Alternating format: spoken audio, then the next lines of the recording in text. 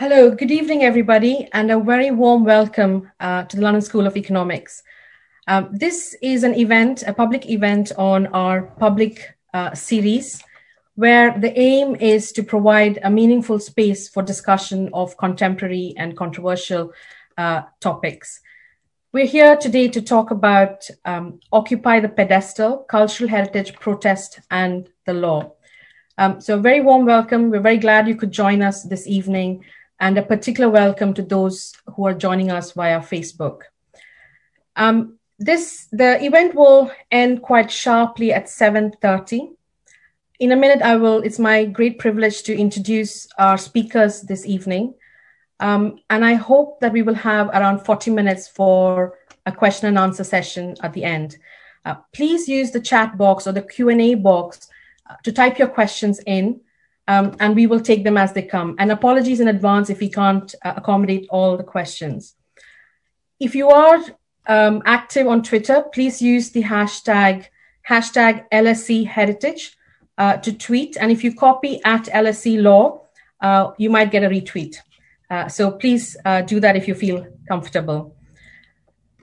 This is really about your participation as well. And with that in mind, we'll have two quizzes directed towards the audience. And I will give you a prompt to have a look at the appropriate box so that you can take part in the quiz. And at the end of the event, we will just look at what the results are.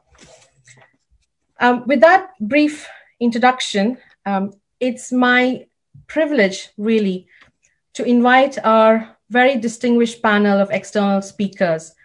And I think COVID-19 has trapped us in the present, and it gives me great pleasure to invite these distinguished speakers to talk really about the past and how we reconstruct in the past and the present our heritage. Our first speaker is Councillor Asher Craig, who is Deputy Mayor with responsibility for communities, equalities and public health at Bristol Council. What a portfolio to carry in these times, Councillor Craig. Welcome to the LSE. She has 30 years of experience as a community activist, leader, management consultant, but she's quite a late entrant to the life in politics, having won Labour elections as a Labour councillor in Bristol in May 2016. Councillor Craig is also a school governor at Bristol Futures Academy and a proud mother of 3 daughters. Jonathan Jones, who will go next, is a British art critic who's written for The Guardian since 1999. He's appeared in the BBC television series Private Life of a Masterpiece, and in 2009 was judge for the Turner Prize. He's also been a judge for the BP Portrait Award. Welcome, Jonathan. Sarah Keenan is reader in law at Birkbeck and co-founder of the Centre for Research on Race and Law. She worked as an associate for Justice Margaret Wilson of the Supreme Court of Queensland and as a solicitor at Prisoners Legal Service before coming to academia. And I know, Sarah, you're very much in demand to talk about some of the issues I hope we'll raise this evening. So thank you for making time for this event here at the LSE. And last, but certainly not least, it's my pleasure to introduce my colleagues, Dr. Tatiana Flesses. Dr. Flesses has been quite a vocal contributor to the debate on returning the Parthenon marbles. And here at the LSE, she teaches and researches on cultural property and heritage law, law and social theory, and law and literature. And finally, our final speaker will be Dr. Luke McDonough. Luke has recently joined what is now becoming quite a large and thriving community of IP and cultural property scholars at the LSE Department of Law. And he joins us from City University of London, where he was senior lecturer. Luke teaches intellectual property and researches on intellectual property law. And watch out for his book in 2021 on performing copyright law, theatre, and authorship. Thank you all very much for joining us this evening. Each of the external speakers will have 10 minutes, followed by 5 minutes each from Tatiana and Luke. Councillor Craig, over to you. Thank you very much. Delighted to be with you today. So, Bristol is now and has been for decades at the centre of debate around inequality generally and racial inequality specifically. It stands as a microcosm of the issues of global inequality and the toxic legacies of colonialism and empire, whether that be the buildings and public statues that came into being out of the economy of empire, the language of propaganda and demonization of the exotic enemy, the continued control of Africa's resources, and the fact that many of today's conflicts in the world are the result of the arbitrary borders created by European empires. Socio-economic inequality is evident in many parts of the city, which sit alongside areas of privilege and wealth. Documented differences in opportunity and outcome extend to education, employment, and health, resulting in lower living standards, life expectancy, and aspiration. Bristol has a history of racial justice activism, responding to injustice as they present at the time.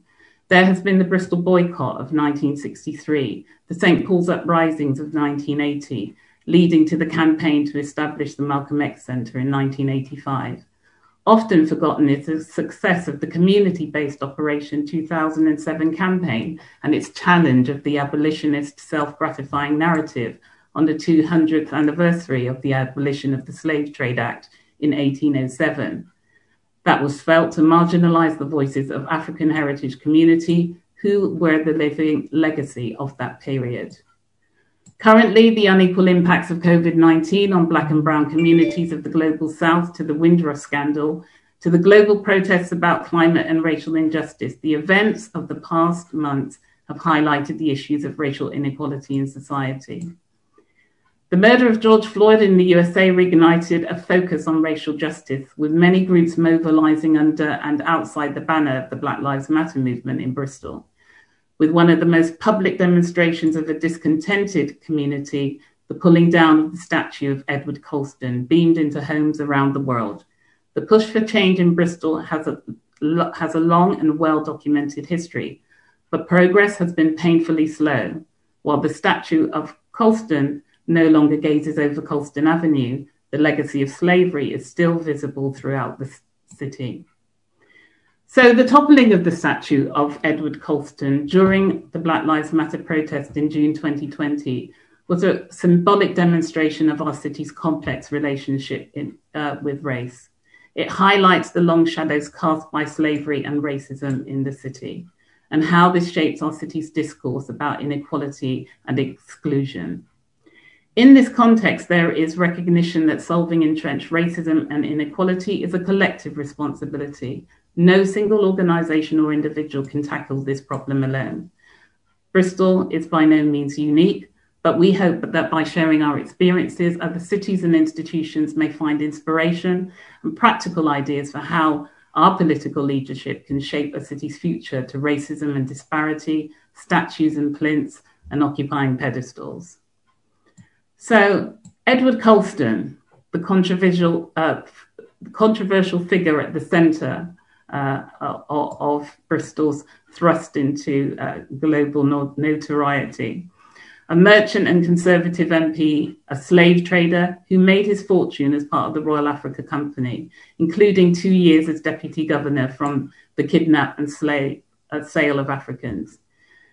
The Royal Africa Company held the monopoly in England on trading among the west coast of Africa, with an estimated 84,000 men, women, and children transported to the Caribbean and the rest of the Americas.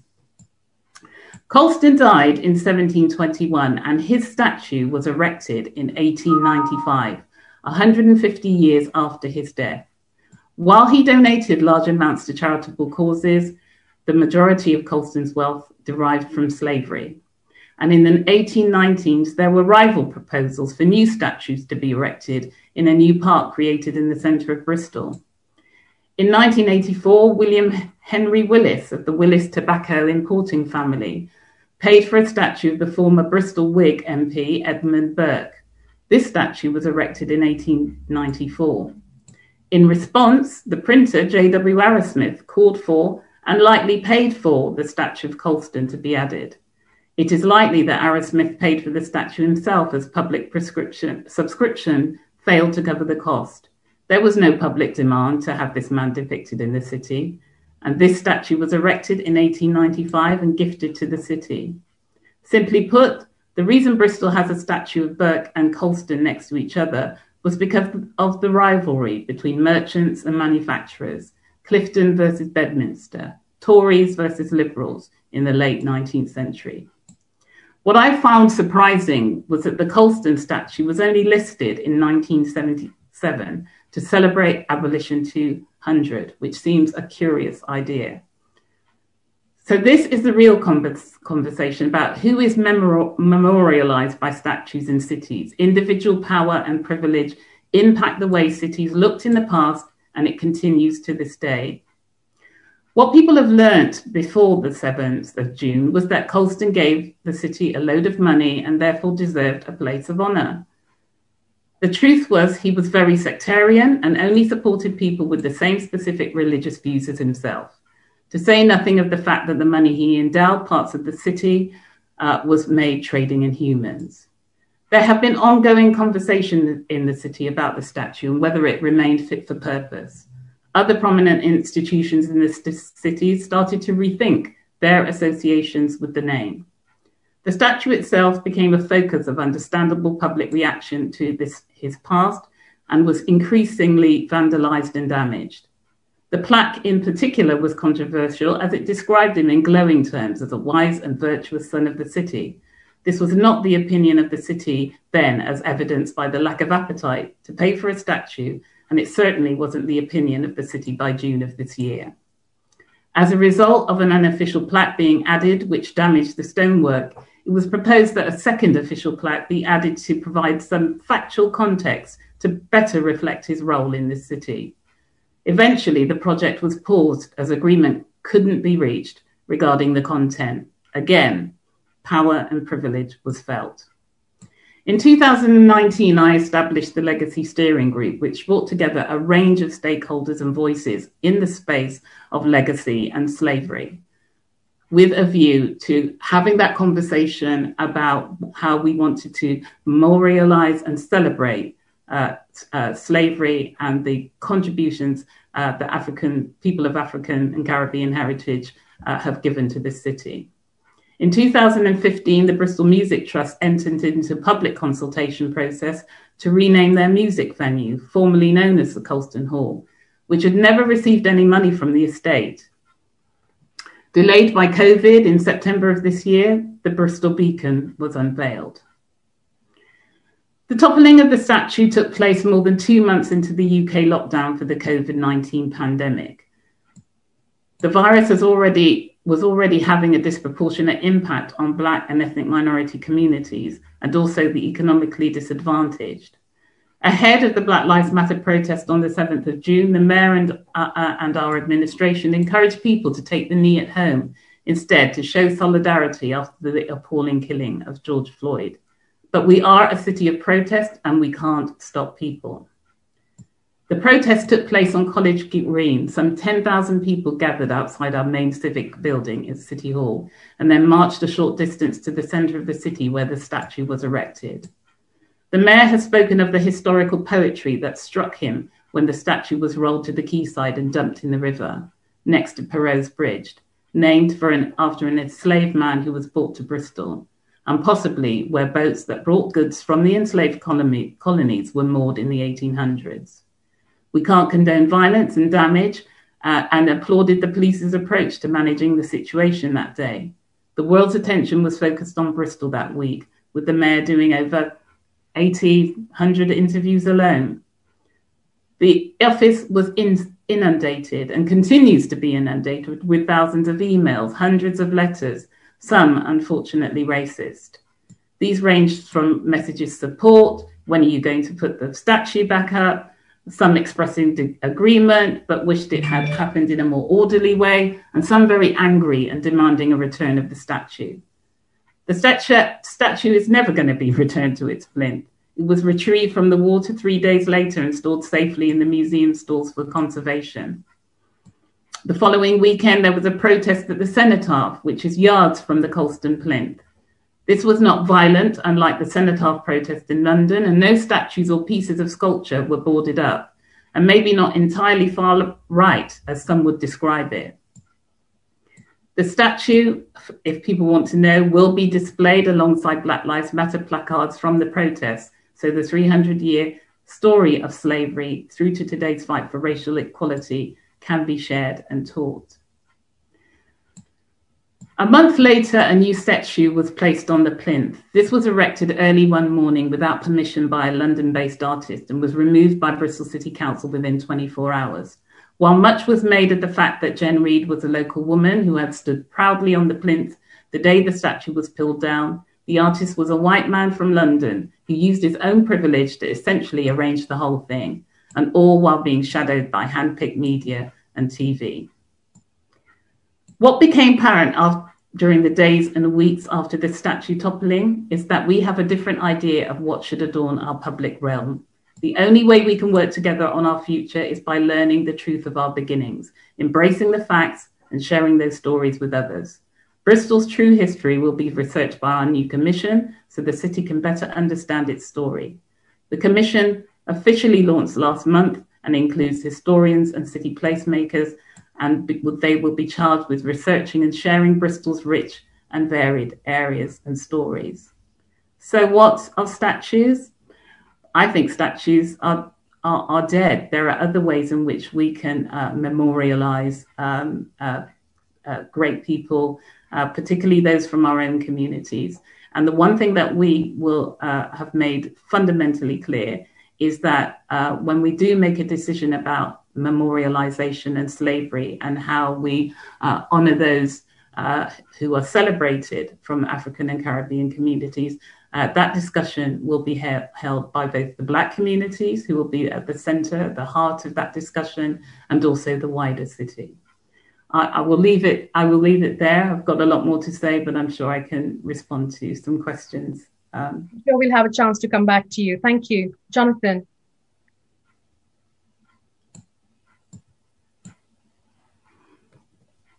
Hello? Yeah, we can hear you. Right. Okay. Really taking up the issue of statues. And first of all, when I sort of saw this in the newspaper the next morning, saw these images of the statue being thrown into the river, extraordinary scene, like something, from Eastern Europe, when the places I've seen that happen in revolutions and wars around the world. It's something, it's a powerful symbolic act. You don't expect to see it in this country. And I'm someone who loves, I love history. I love heritage. I would generally be the last person to support destroying any kind of historical monument. But I thought it was an exciting and meaningful and powerful artistic act. It was almost like what they did, the most artistically interesting thing ever to be associated with this statue was the toppling of it. It wasn't a work. I don't think it was an important work of art. I don't think it had any artistic merit, as is typical. To be facetious about it, I'd be happy to see most of the statues in Britain cities toppled, regardless of what they portray. And, because most of them are really boring, second-rate kind of Victorian works that are not, it's nonsense to take the sort of appalled and angry right-wing culture war rage about this. Oh, how awful! How will Bristol live without its statue of Colston? This is it's silly. Having said that, where do you go from there? And I'm glad to hear that I don't think Bristol probably doesn't want to put up another statue to replace it, because I think that would be a mistake. I think I'm as an art critic, I've watched the growing sort of the politicization of statues, in recent years, with a sort of mystification, really, and sort of slight dismay, because when I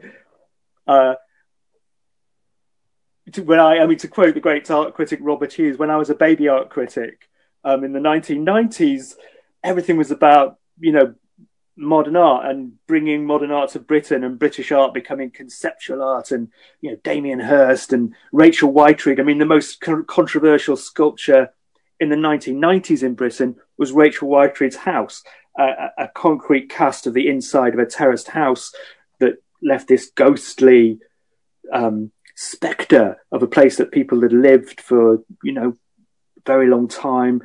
There were lives kind of preserved as ghosts within this sculpture, and it was demolished. It was very controversial. The council in Bow in East London demolished it, even though she won the Turner Prize for it. It was probably the most powerful British artwork of the 90s, and it's now only a memory. But that was what people were arguing about back then. They were arguing about art and the artistic, and now we argue about statues, and they've become. I think there are only so many things that a statue can say. Of course, a great statue is a great work of art. To say that statues are a dead art form does not mean they have never been a living art form. If there was a Michelangelo, the trouble is, if there was a Michelangelo out there making statues, that would be, that would be great, or a Rodin. But there isn't. I think the last person who created public statues that were great works of art was Rodin, which is, a century ago, more than a century ago. And Rodin's Burghers of Calais, outside Parliament in London is, that's a great public sculpture with real empathy. But even, but then statues in public space, even if it's by the greatest artist in the world, a statue in public space can also just be a symbol that makes people proud or angry and creates these rather sort of simplistic emotions. What happened, Michelangelo himself was commissioned to make a statue of the Pope Julius II. Pope Julius II was a warrior pope who, he didn't just pray in the Vatican, he led his armies into battle, he conquered Bologna, the head of his own armies, and then he had a colossal statue of himself put up outside Bologna Cathedral by Michelangelo in bronze. When the people of Bologna then rose up and threw out Julius II, they tore down that statue and destroyed it and melted it and made a cannon out of it. So they didn't care. They didn't care for 1 second it was by Michelangelo. It was so even the greatest artists in history, actually, who made statues, kind of get caught up in this politics of statues, which is very it's very primal, perhaps. I don't know. Putting up it seems that whenever you put up a statue, you create the possibility of the statue being toppled down. There's a play between the power of the statue and its its dominance of a public space, and the fact that it may then be attacked, which is why I do not think that the result of all this should be putting up lots of sort of statues, as it were, taking down all the bad statues around Britain and putting up good statues in their place. Which has happened. There was people say we must have a statue of a suffragette. That would not be the way. But more than that, I think this is about slavery, and I think that Britain really fails. We really do fail to remember slavery and to acknowledge our guilt and to think about it. We're very good at not thinking about it. We're very good at, we're a nation obsessed with heritage, obsessed with historical memory, but it's a very selective historical memory, obviously. And a few years ago, the First World War was turned into we have the Second World War as this great national memory of heroism, which I don't, I'm happy with that. But to the First World War then had to be made into a great national memory of heroism as well. And there were the poppies outside the Tower of London, and huge numbers of people going and being, to see these and that kind of. But we don't have an adequate memorial or an adequate memory, a historical. We really managed to obliterate slavery from history. And I've been fascinated by the way that that's been discussed since, since this incredible event in Bristol. It's become, and you see. As I say, I'm someone who cares a lot about. I love history. I don't want to sort of. I don't want to destroy the past, and I don't like the idea of there's a problem with effacing the past. I think we need to make the history of slavery more visible, not less visible. I think the point about Colston's statue was that not many people probably knew what it was about. It only became interesting and significant at that moment when it suddenly became infamous. But the last thing we need to do is to sort of, remove every trace of slavery from public space in Britain. That it needs to be more visible. So what I think we need, therefore, is imaginative and powerful modern art, which approaches this in the spirit it deserves, which is that this was. Well, I'm going to say this was, if you like, this was Britain's Holocaust. This. There are differences; they're not the same, but this was a historical crime in which Britain played a large part. Britain did not invent the Atlantic slave trade, but it became very dominant in the 18th century, and at a time when we gained a lot from it. We made a lot of money from it. It is at a crucial point when the British Empire, not only the British Empire, but British industry was taking off the commercial revolution. Britain was becoming the first industrial capitalist nation by the end of the 18th century.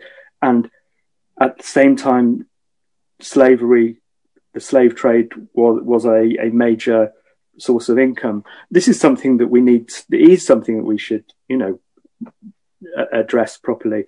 So, when it comes to works of art and public art, I think what we need is it powerful, imaginative, and ambitious modern works of art, which are not statues at all, but which are in the tradition of the great sort of memorials that have been created, such as the Vietnam Veterans Memorial in Washington. I think was the first time it was a new kind of memorial created by Maya Lin.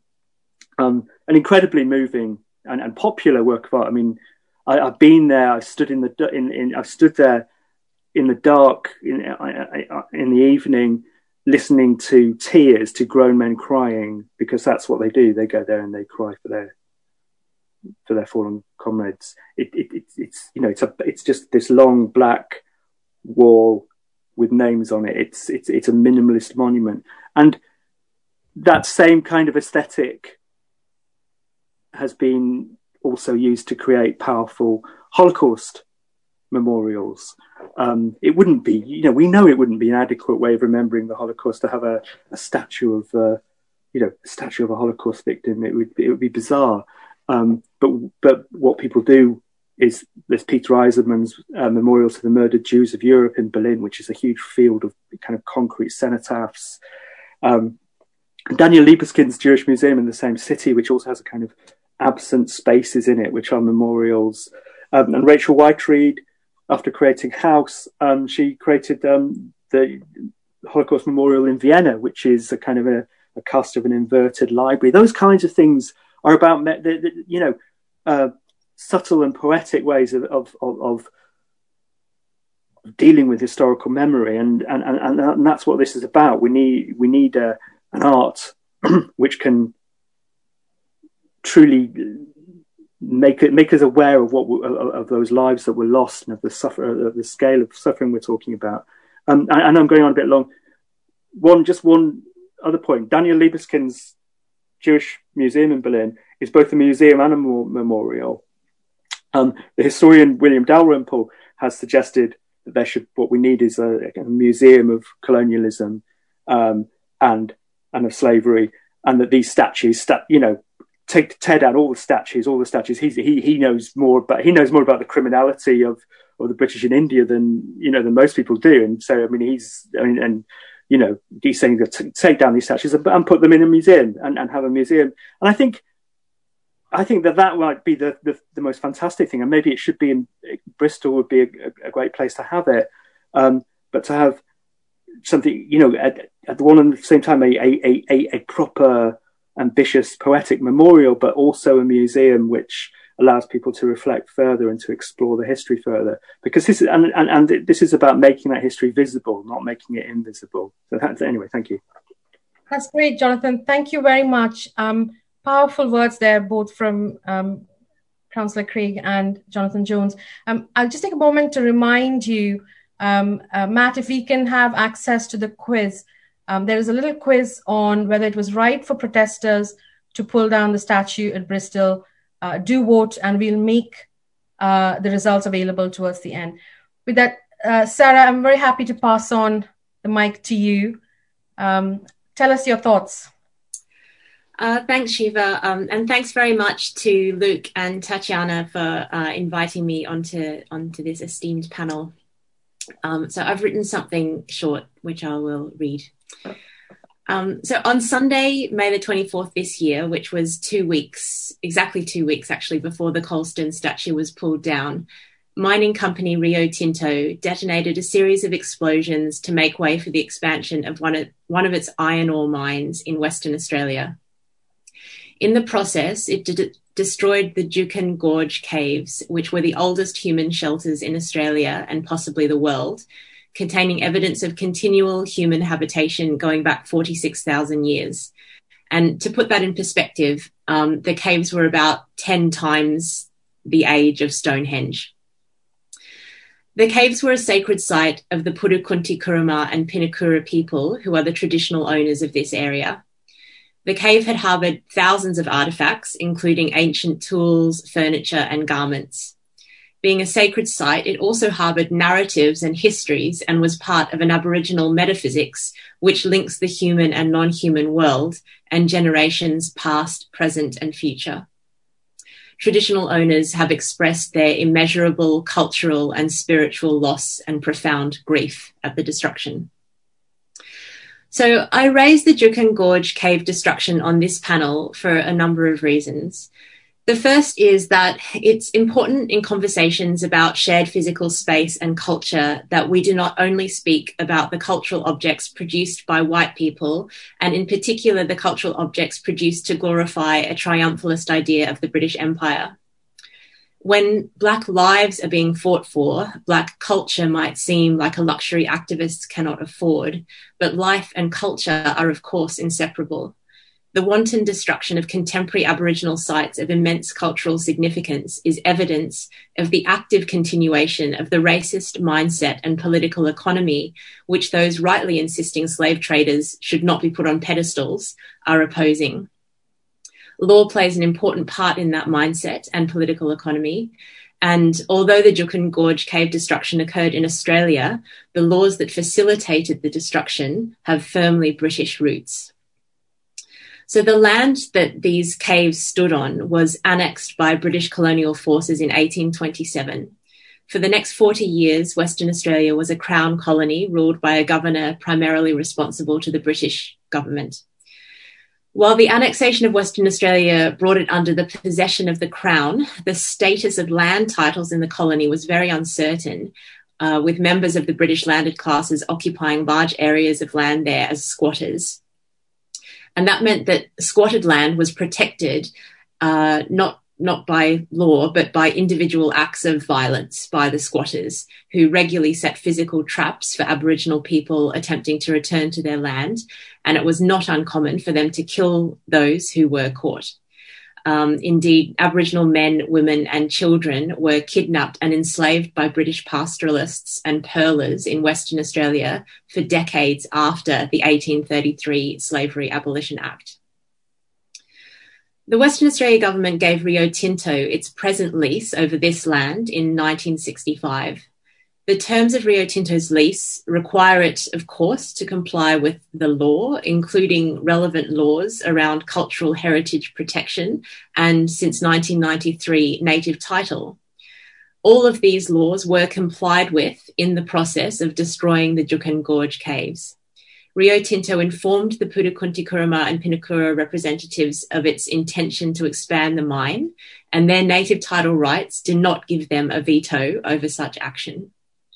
Rio Tinto also applied for and was granted ministerial consent to conduct the blasts pursuant to the procedures set out under the Aboriginal Heritage Protection Act. So labelling cultural objects as heritage puts their life and significance in the past. Calls to protect heritage are based on preserving that past so that it can be remembered and usually celebrated in the present, but as part of history. But British imperialism is not only in the past. The slave trade has ended. Colonial expansion does not take place in the way that it did prior to the 19th century, and formal equality exists now in law, and yet British imperialism continues.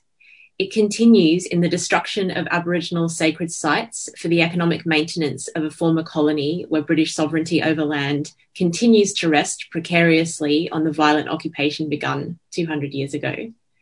It continues in the British museums' continued possession of cultural objects seized as the spoils of conquest and still displayed here in the empire's heart. It continues in the art galleries, museums, and universities built with money paid as compensation to slave owners for their loss of property upon abolition, and many of those institutions receiving ongoing funding today from extractive private companies whose profits are pulled from the continued destruction of formerly colonised land. It continues through British immigration law, which prevents the descendants of those whose stolen labour enabled the British welfare state to exist from moving here safely in search of a better life. And it continues with the public valorisation of slave traders put on pedestals in the public spaces of this rich island. And this is why when I saw those young people pulling down the statue of Colston, I didn't see them engaged in a debate over heritage, but rather in a fight against British imperialism in the present, not just in Bristol, but in a world defined by colonial inequalities.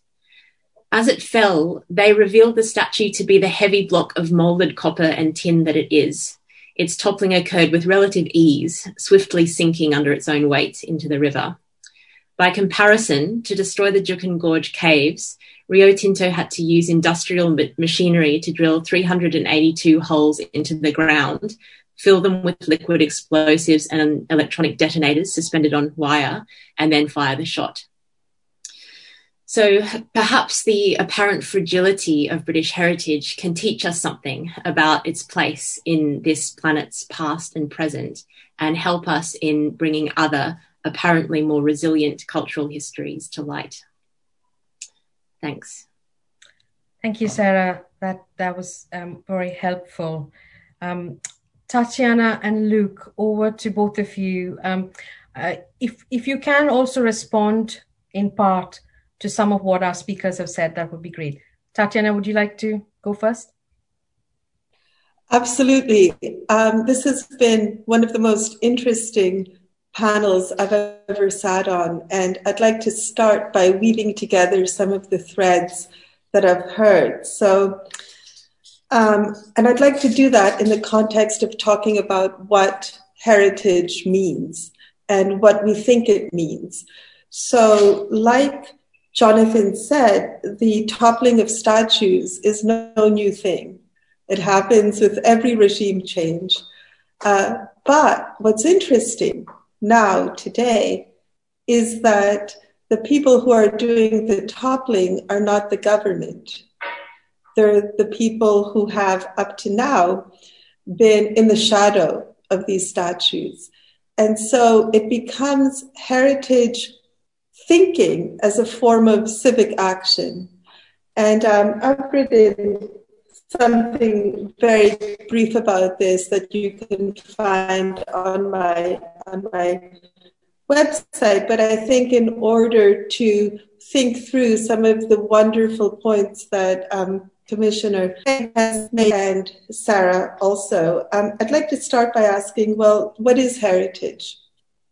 It says heritage is something between history and heritage. Heritage is a commodification of history. It's a way of thinking about the past in which some people or some countries or some narratives can make money from it, can represent that which is familiar to people who have already been told a story about history and what the history is. So I think the best form of heritage talk or heritage and law to think about in light of this is the category of dissonant heritage, which is a category in which we have competing historical and post-colonial narratives, of which the debates around the politics of dismantling certain kinds of public spaces exist. And when we think about dissonant heritage, okay, two things happen, all right? One thing is that we have what Hannah Arendt calls in her book, Eichmann in Jerusalem, the shift from victims to witnesses.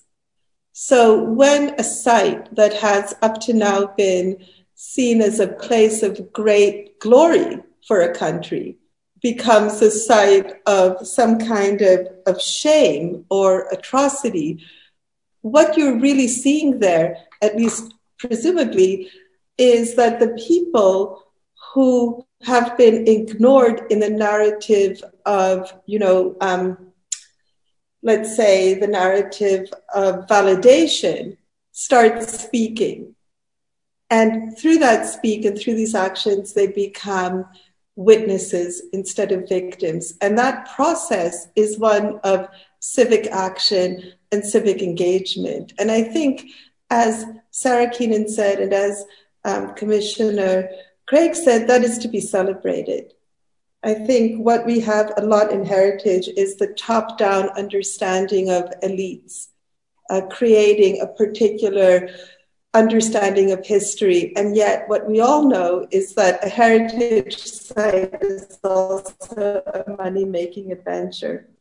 I'd like to conclude by saying that, of course, where this really counts is in the present.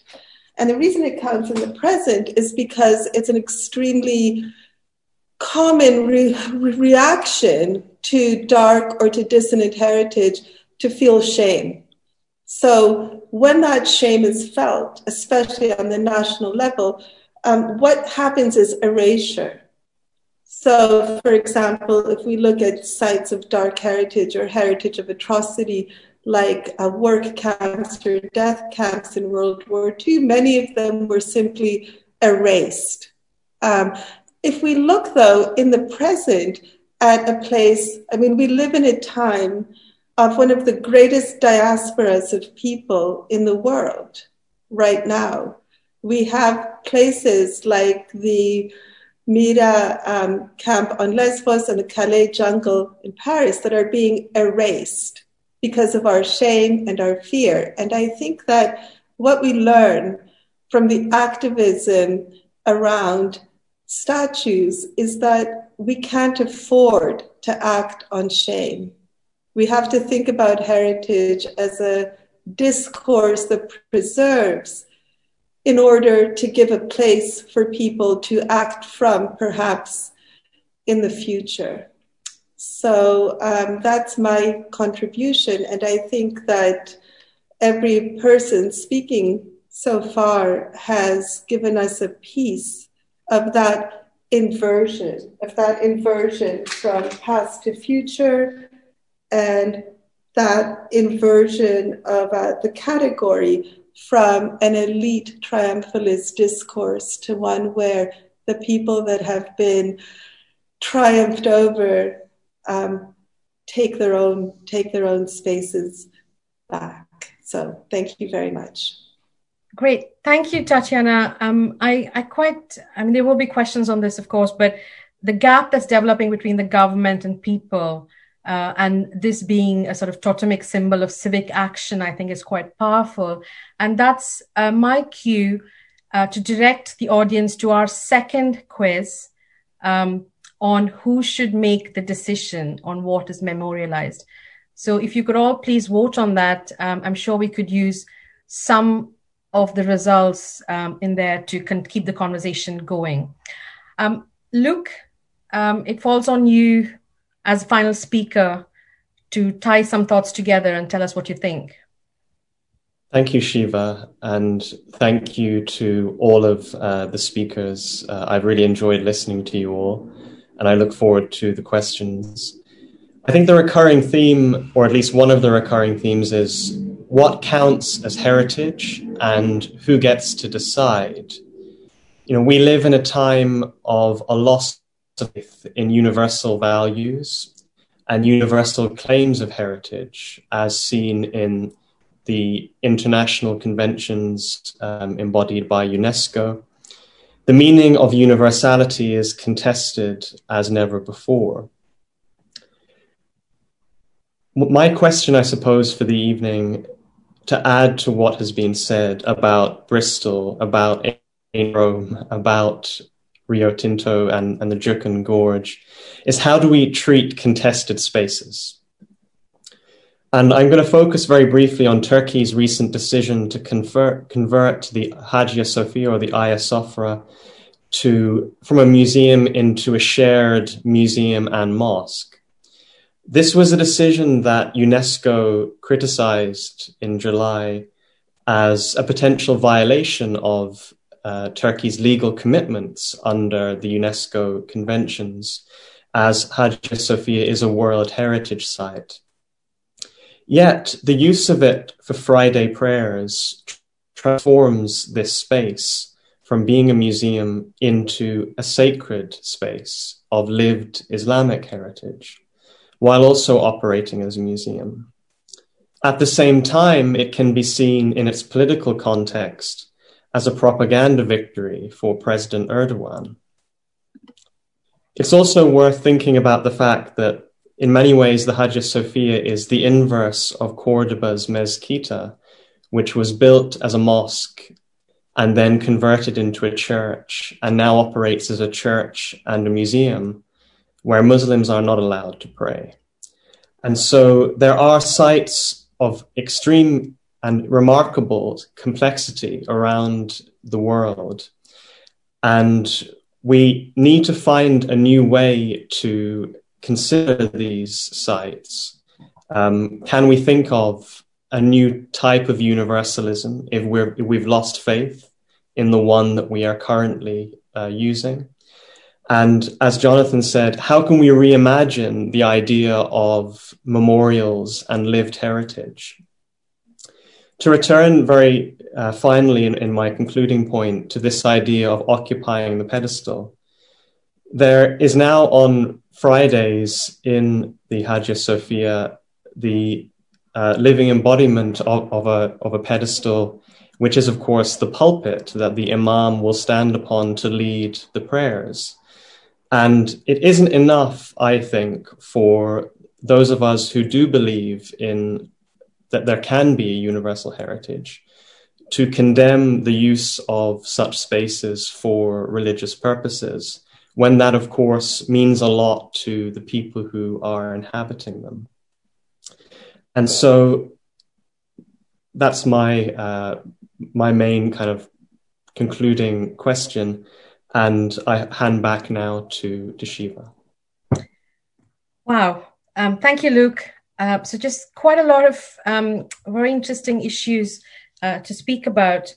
But I'm very conscious that, when we, on the one hand, when we're talking about statues and monuments and dead art, we are also very much talking about the lived lives of everybody. And the past is very much woven into our lives. I have a very interesting question here. I'm inclined to take this first because this kicks us off in a robust way. This is from an LSE alumnus from Egypt. When we think about remembering people in history, where do we draw the line? between a historical figure being a child of their time and being someone that we should find problematic today. I imagine a vast majority of people alive in the past were racist, sexist, homophobic, etc. Are any of them worthy of remembrance? And if so, where do we draw the distinction? Sarah, could I toss that question over to you and then invite Jonathan and Councillor Craig to come in? I suppose so. Yeah, I mean, I guess it depends on a number of things. One of them being, history is not just about individuals, and I think that it's primarily not about individuals. So I think that the way that we tell history and the way that we inform ourselves about the past doesn't need to sort of adopt the kind of liberal framework of the individual that I think the questioner is sort of understandably using to assess the credentials of, historical figures. So I guess that would be the first point I would make. And the second is that, I mean, individuals, of course, do have their role in history, and they're remembered primarily for what they do in association with others, and so they can also be remembered in lots of different and complex ways. And I think that's the most important aspect. Maybe is to try and take the focus away from the individual and look at actions and movements that occurred collectively, and we can understand the kind of social power regimes that existed at the time, and we can also put them in perspective as to what we feel now. Great. Thank you, Sarah. I'm also kind of minded by what Jonathan said, that Britain hasn't really come to terms with its history of slavery. And this is Britain's Holocaust. And we haven't had the kind of conversations we need to have about collective histories. Perhaps, we've got a long way to go in having those meaningful conversations. Councillor Craig, would you like to respond to this question? Yes, I would. And I think one of the things I want to do is I really need to kind of counter any claims that somehow Bristol, in Bristol and indeed across the country, people are somehow erasing our history by removing or renaming statues. Some people argue that statues are important methods for teaching history, but I can't remember a time. I can tell you there are a number of people who have said they knew nothing about Colston's true history until after the afternoon of 7th of June. I think we're not trying to remove or hide history, but rather for us, it's about we need to provide a space to kind of contextualize the different stories. Some people are always arguing that if statues are removed, we're somehow undermining the national story and attacking our sense of identity and national pride. Well, whose identity and national pride? I have an identity and national pride that I don't necessarily recognize in the statues that are on display. I think people need to understand, it's the 21st century. You spoke about the memorial in Berlin. Myself and the mayor and other colleagues were interested in reconciliation and truth. And we know that for some people, the events of the 7th of June are very threatening. But we have to come together and make a decision about what that reconciliation and that memorialization will look like, bearing in mind the competing views of the citizens in our city.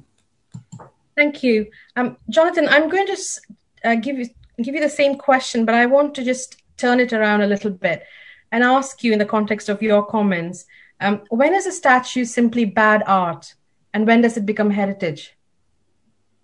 Well, I mean, is there a contradiction? I don't know. I mean, as I say, a lot of statues are quite sort of, they're not even bad art. They're just not really art. The kind of statues that, you know, that got put up in the sort of late Victorian age, and that we put up today. I mean, you know, I'm really sorry, but you know, statues of footballers and statues, they're all a bit sort of kind of vacuous. I mean, they don't. I mean, so Kelly, I want to go. I thought it was a really good question, though. Yeah, I didn't mean to knock you off track. Because I think, yeah, I actually very strongly think we do need to respect the difference of the past. It's absolutely wrong to approach history like a censor, like morally judging every person according to our own standards right now, which have actually changed, which are changing rapidly, you know, almost month by month. There are a lot of changes in values going on and disputes about values. We can't, I mean, it's fundamental to history that you have to try and place people in their world and their time. And I thought the question was actually brilliant because, yes, of course, if you by the standards, you know, by the standards upheld now, you probably find everybody in the past was a racist. Everybody, and you know, but it's not. You really do have to look at them by their own lights. The interesting thing about slavery is that it was contested in its time. There was an abolition campaign. Of course, those abolitionists were not just. It's wrong to say that abolition was all the work of well-meaning white Britons, and then for that to turn that into a complacent memory. However, it did happen, and there were campaigners, and there were people like Josiah Wedgwood, and there was, you know, abolitionists published the image that we know, that everybody knows, and it's the most powerful image of the slave trade, is the diagram of the Brooks, a Liverpool slave ship. And that was showing how, you know, the monstrous way in which, also the horribly, and this is for me a comparison with the Holocaust because they're both perversions of sort of science, the horribly scientific way in which they've, you know, maximized the number of human commodities that they can fit onto a deck. But this was published by abolitionists in the 18th century. It was one of the big iconic protest artworks of that time. So the thing about slavery in the 18th century was that it was a contradiction of the moral values that people were upholding, which eventually did break and abolition came about. But you know, that thing, there was that, you know, the thing about Rule Britannia, the lyrics of Rule Britannia. Well, it's not mocking slavery. It was actually what they thought. You know, people, the ideals at the time were that Britain did see itself as the country of liberty and so forth, whereas in fact at the same time it had a slave trade there. So anyway, that's so I think we need to. I come back to what I said originally. We need to make history more visible, not less. And I think what the legacy of the Colston debate must not be to sort of efface all these, get rid of all the statues, as if it was kind of offensive, as if it was a sort of you know, we want to, because then that's just sweeping under the carpet even more. Whereas in fact we need to really know this stuff and explore this stuff. And I wish there was more. I haven't seen enough of that, really, to be honest. It's all become like this rather small debate about culture wars. Can I just quickly come in here? Because I think what people need to understand is that obviously following the toppling of the statue, it's quite clear our citizens in Bristol have a very, very different idea of what should adorn our public realm. And the only way that we're going to be able to work together on our future is by learning the truth of all of our beginnings, embrace the facts, share those stories with each others. And that's why the Mayor stood up the History Commission, who can help us research Bristol's history. And it's not just, and it's all of Bristol's history. You know, it impacts wars, protests, slavery, freedom have had on the city, that the Bristol's heritage it encompasses the harbour, the docks, manufacturing, research. I think, the burning platform has been race. It's race inequality. It's the events from COVID and George Floyd and everything. It's just been like a perfect storm. But we recognise, that we may be starting with the history of slavery and telling the full story, not the half story, because that is what we were taught. I can tell you now, as a child growing up in my city, I had no knowledge of anything positive when it came to Black, even when it was on TV. So, something, and our children are now demanding, young people are demanding, they want to know the full history, and we owe it to them. Thank you. Councillor Craig, maybe I can ask you and Tatiana a question about this, the missive put out from the Department of Culture and Media about who makes decisions about statues. And the government wants to be the sole deciding authority on whether statues can be taken down or not. Perhaps we'll get Tatiana to comment on that, and then I'd like to come to you, Councillor Craig, because this point about civic action and who decides what goes in the public realm, I think, is uppermost in many of our minds. Tatiana first, maybe. Thank you. Well, I'd like to kind of try and weave together the previous question with this one and just say that there is a distinction between heritage and history. There really is. History is what really happened, and we should all know that. And heritage is what we choose to memorialize. And I think the most important thing in that is who's making the decisions. Because the people who are making the decisions really generate that memorial space and really include or exclude other stories, other histories, other narratives from there. And that is a space of real, not just educational value and social value, but also commercial value and personal value. So I think the Culture Secretary's attempt to kind of throw a blanket over all of these sort of, grassroots, for lack of a better word, movements is really misguided. What gives heritage its meaning is engagement. And trying to control things from the top down really never works. It just represses something that then becomes irrepressible. And I think maybe in terms of what Jonathan has been saying, better heritage would be better. I mean, I've been to the Vietnam War Memorial. It's one of the most moving sites I've ever been at. And so that, for all the voices that have been silenced, would be wonderful. Thank you. Thank you, Tatiana. Councillor Craig. Well, just following on from Tatiana, again, power and privilege, trying to suck the air out of the debate that we are having. It wasn't the government that made the decision about the Colston statue and Burke and all the others. It was a group of powerful slavers and merchants in the city who sat in a room and decided who they were going to praise. As I said before, they attempted to ask the city, and the city didn't want to know. So, on this occasion, we're taking a leaf out of the book out of their book in how not to do things.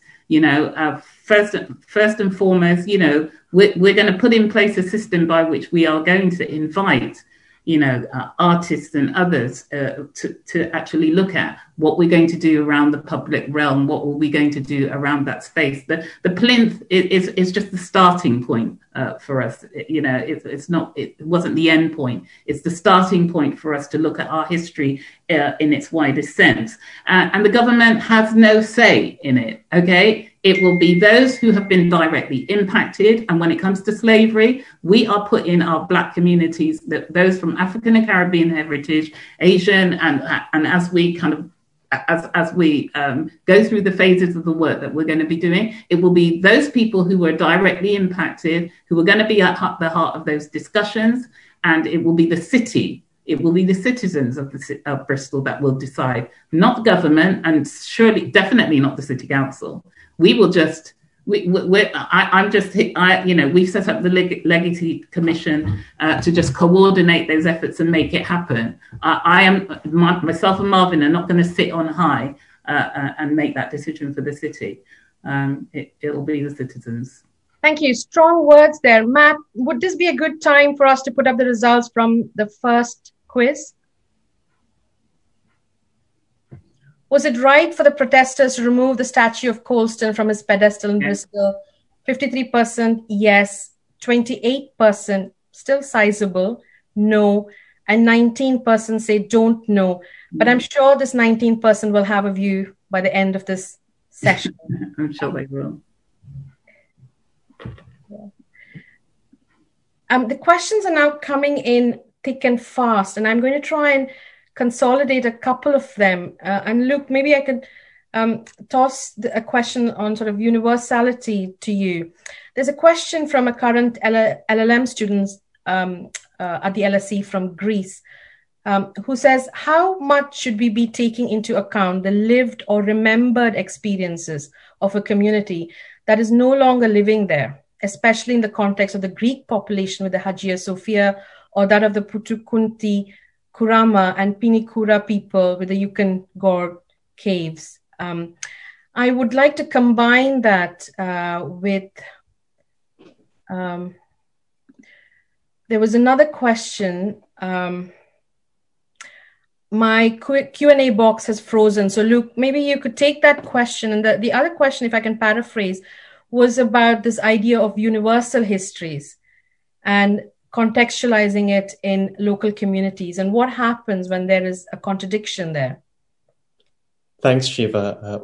Well, I will, of course, pass the Jukan Gorge question to Sarah, but on the general question of universality and on that the Hagia Sophia example, there's so many ways to try to approach this question, because you're dealing with a site that has existed for, a building that has existed for more than 1,000 years. And so, if we take Councillor Craig's point seriously, that we need to listen to the citizens of the city, we need to listen to the people who are affected by the decisions in coming up with how we define heritage and defining what counts. We have to do that. And it becomes much more difficult, of course, with such old sites as Hagia Sophia, as the Mezquita in Cordoba, as the Parthenon in Greece, which also went through being a church and being a mosque long after its initial purpose, and is now once again a kind of a museum site. And so it becomes impossible in a way to do justice to all of these communities. And to kind of create a lived heritage that does justice to all of these communities, it is extremely difficult.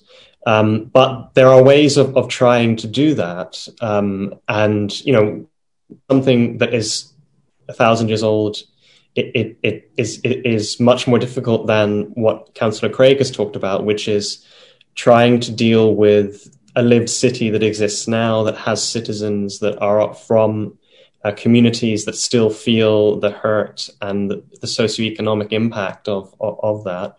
There are still Christian communities in Istanbul.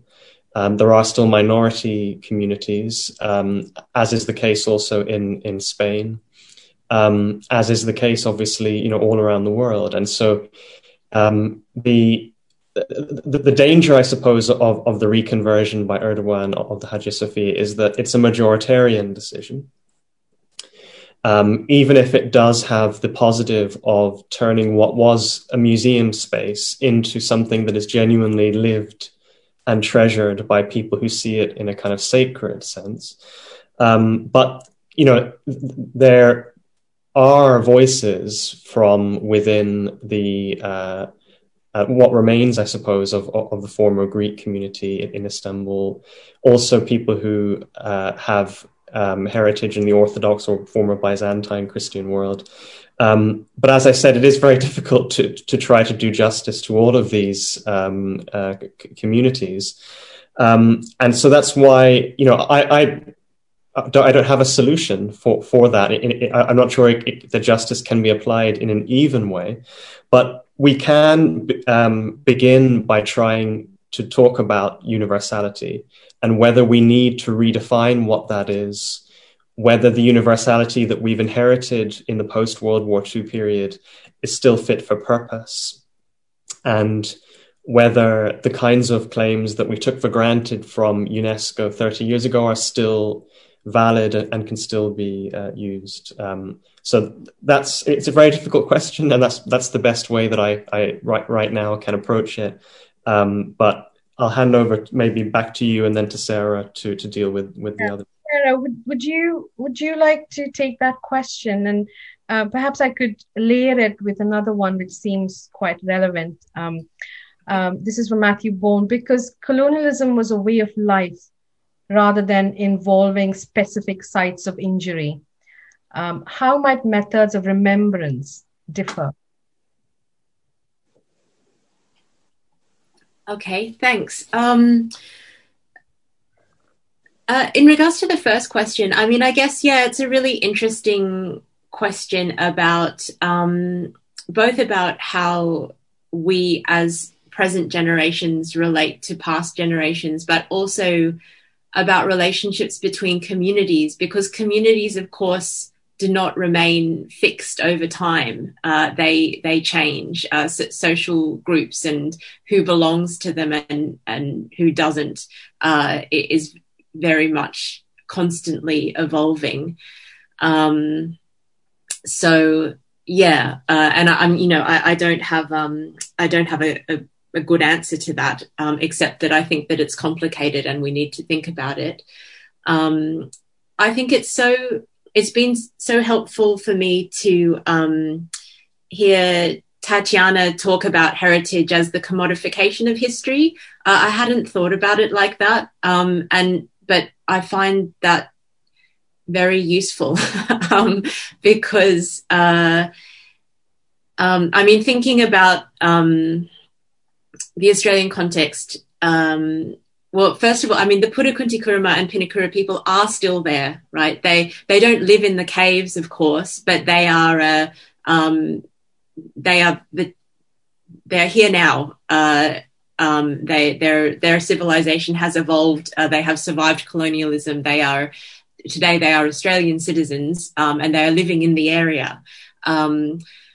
Just the fact, of course, that their sacred sites are seen as heritage is already, I think, commodifies them historically for the Australian government's purposes and makes them very easy to destroy. Because an equivalent act, if we see Aboriginal Australian groups generally today as not belonging in the past, but as belonging here in the present with us and of equal value, then the destruction of their cultural sites, a site like the caves, is like, if someone bombed the Tate galleries, or Stonehenge, I guess, and that would be an act of war, but it's just this sort of everyday corporate event in Australia, I think partly because of, the way that we place Aboriginal Australia in the past and then what we do to that history, we being, I guess, white Australia. That's,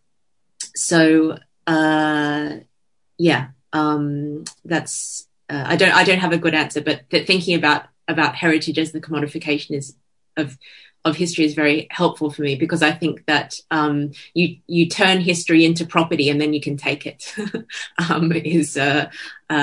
is definitely what has occurred. So the second question was about and whether remembrance for things like colonialism, which was a way of life over an extended period, should be different from memorializing specific sites of injury as an aid to remembering what happened? Right. Yeah. Yeah, I mean, it's an interesting question. Colonialism took so many different forms across so many different sites. And, you know, as an Australian, I very much see it as an ongoing process that's still occurring. So, of course, it has its historical basis, and there was an initial violence that looked a particular way, and now it looks a bit different. But you know, the historian Patrick Wolf, who said in settler colonies, invasion is not an event; it's a structure, and I think that that's right. So then the question of whether we do have to remember, you know, things that happened historically, but perhaps more important in some political contexts is that we need to face the ongoing forms of dispossession and you know, other forms of oppression that continue today. Thank you, Tatiana. If I can just pick up on what Sarah said about heritage and history, that's quite a powerful line there. Would you support the creation of a museum where these statues might be removed and placed? And that's paraphrasing one of the questions from the audience. Or would you see that as part of this commodification process? Thank you for the question. I can't take credit for the distinction between heritage and history and the understanding of that as commodification. That's sort of a very endemic view now, and there's a very funny line, which is one of the big sort of heritage theorists said that heritage is to history as Disneyland is to the Tower of London. You know, there is this constant flattening out. Having said that, I think that museums are good. You know, unstable connection. Statues can go in them. I don't think it matters unless those statues are art. I think what matters is taking responsibility for the fact that there are other voices in the public space. And, you know, there are graveyards of Lenin and Stalin statues in Eastern Europe. There are statues that are, you know, in museums that were out in public, you know, all over the world. I think the discourse isn't about, I think as both Commissioner Craig and Councillor Craig and Jonathan have said, it's not about the statues. I think the most important thing is to have this kind of conversation. Thanks. Thank you, Tatiana. I'm going to take one question, but as a segue to that question, Matt, can we have the results of the second quiz? Who should make the decision? So who should decide what statues are publicly displayed? The local community, 51%. The local government, 13%. Experts from public-minded institutions, 28%. The UK government, which I think is resoundingly coming last, is 9%. Thank you, Matt. So I have a question here from Lawrence, who's LSE alumnus from London. What does the panel think about the decolonizing efforts made by cultural institutions like the National Trust? And I think that quiz is quite useful. It's quite helpful in trying to think about how these how elite institutions portray this effort to decolonize. And there was a lot of pushback, at least, if you're on Twitter, there's a little Twitter bubble that goes on this. And there was quite a lot of pushback on what the National Trust was doing. So I would open this up to anyone in the panel. Maybe Jonathan, do you want to come in on this? Or please indicate if you'd like to take the question. Yeah. Hello? I can hear you. Okay, sorry.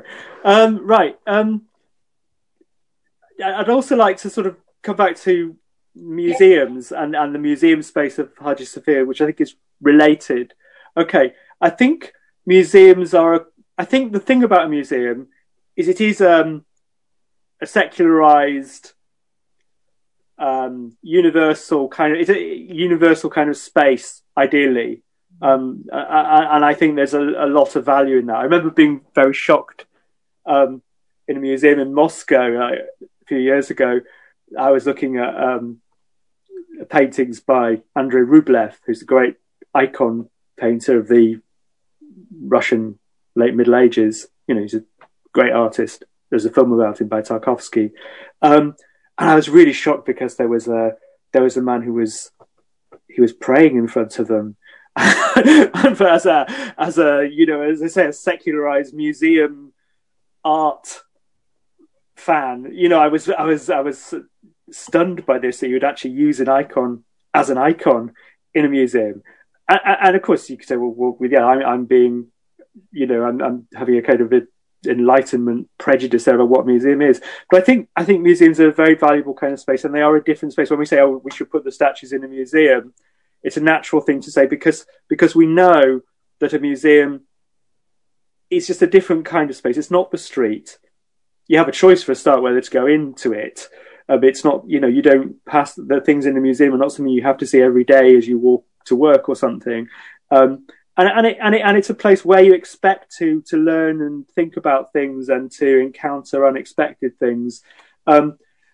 So I was sort of, yeah, I think you know, one of the reactions to post Bristol reactions from you know, the British Museum and other museums have sort of talked about their collections. It's a tricky that I'm not so sure whether they certainly shouldn't be, obviously should not be sort of taking things off view or acting like their collections are shameful. Their collections are historical collections, and it's their job to contextualize those collections. The point is the National Trust thing again. Where are they going with it?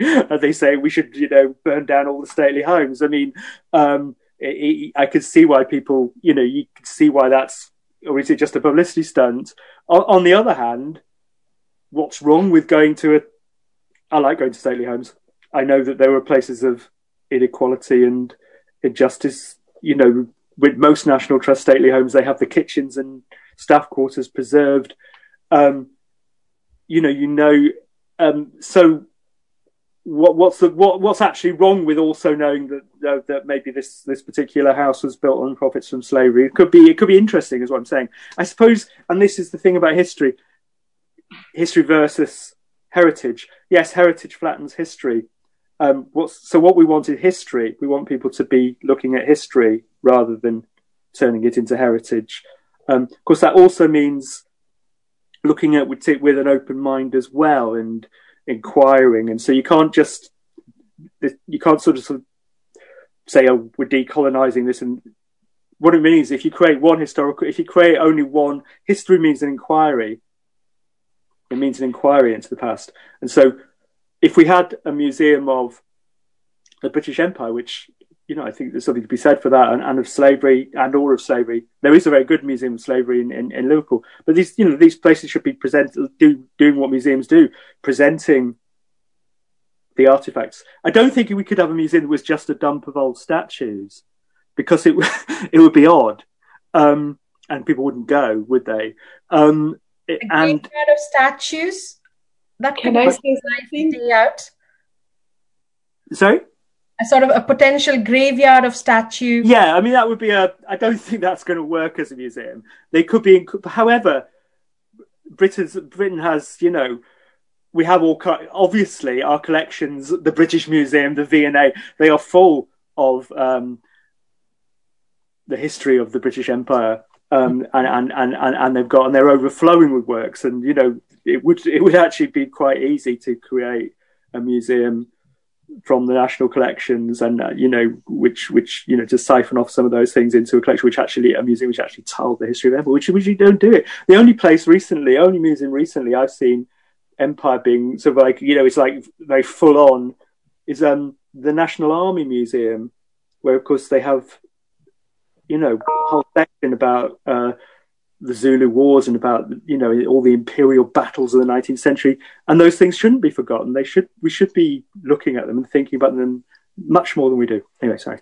Thank you, Jonathan. I'm just going to bring Councillor Craig in quickly, and then Tatiana. So if you could be quick, because just very quickly. The debate just keeps harping on about statues and what is past. I can tell you now. A third of our city is made up of young people. There are people in our communities who were so fed up of the conversation ongoing about Colston and nothing being done that they got up and they did stuff for themselves. We've got people like Lawrence who has developed Cargo, which is an immersive art installation project that will tell 400 years of the history of both slavery and, as I said, the positive contributions that Black people have made here in the city. Black Southwest Network is setting to become a leading cultural heritage organisation. It's recently been funded to look at the diversity of heritage here in the city, and they've also been running workshops with the with the council and our museum staff to look at decolonisation, so that basically, as I said, we're here to tell this full story, and it has to be in service to our communities. Thank you. Tatiana, do you want to come in quickly on that question?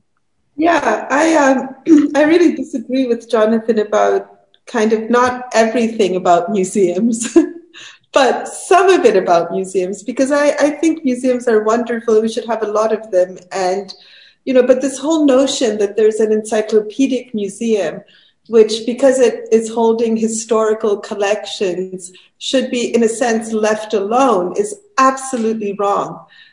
Because that kind of encyclopedic museum is really upholding values as well as collections. And I think that, there should be all different kinds of museums, including great historical sort of ongoing collections. But when there's a site of consistent injustice, you can do what happened in America with the Smithsonian and the new Museum of the American Indian, and kind of, portion some things out. You don't destroy the project by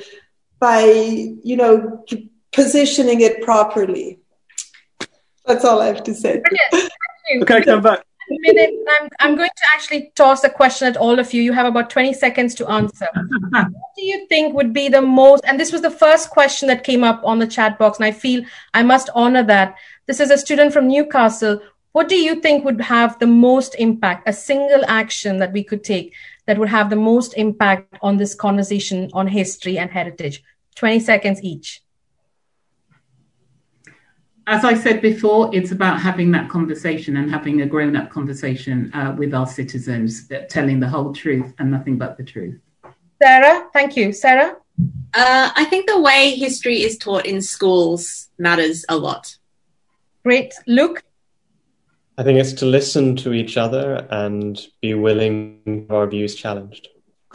Jonathan? Well, create a powerful memorial to the victims of the slave trade. Tatiana? I think that if you think about what goes on a plinth or what goes on a pedestal, that has to be something that partially what should always go there is a little bit of our own experiences, of our own lived experiences in a certain place and time. And that we should find a way to take that forward. That's fantastic. I mean, I think I'd like to emphasize that what we leave behind is really, in terms of history, is what is woven into our lives. And we have to leave it there. Thank you all so much for your time this evening. And thanks to the audience for joining us and some really fantastic questions. Thank you.